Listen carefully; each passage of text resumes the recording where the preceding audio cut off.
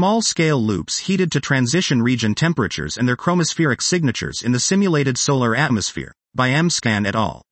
Recent observations revealed loop-like structures at very small scales visible in observables that sample transition region, TR, and coronal temperatures.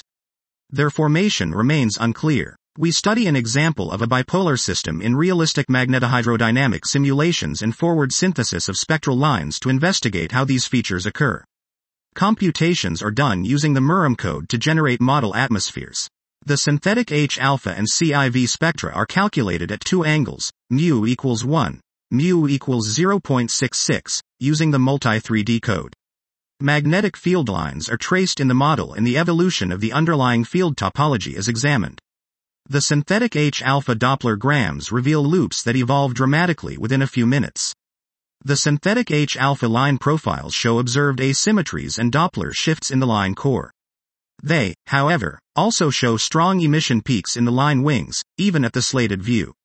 The synthetic CIV emission features partly coincide with structures visible in H-alpha Doppler grams and partly follow separate magnetic field threads.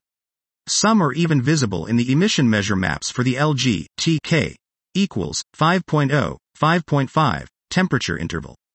The emission areas trace out the magnetic field lines rooted in opposite polarities in a bipolar region.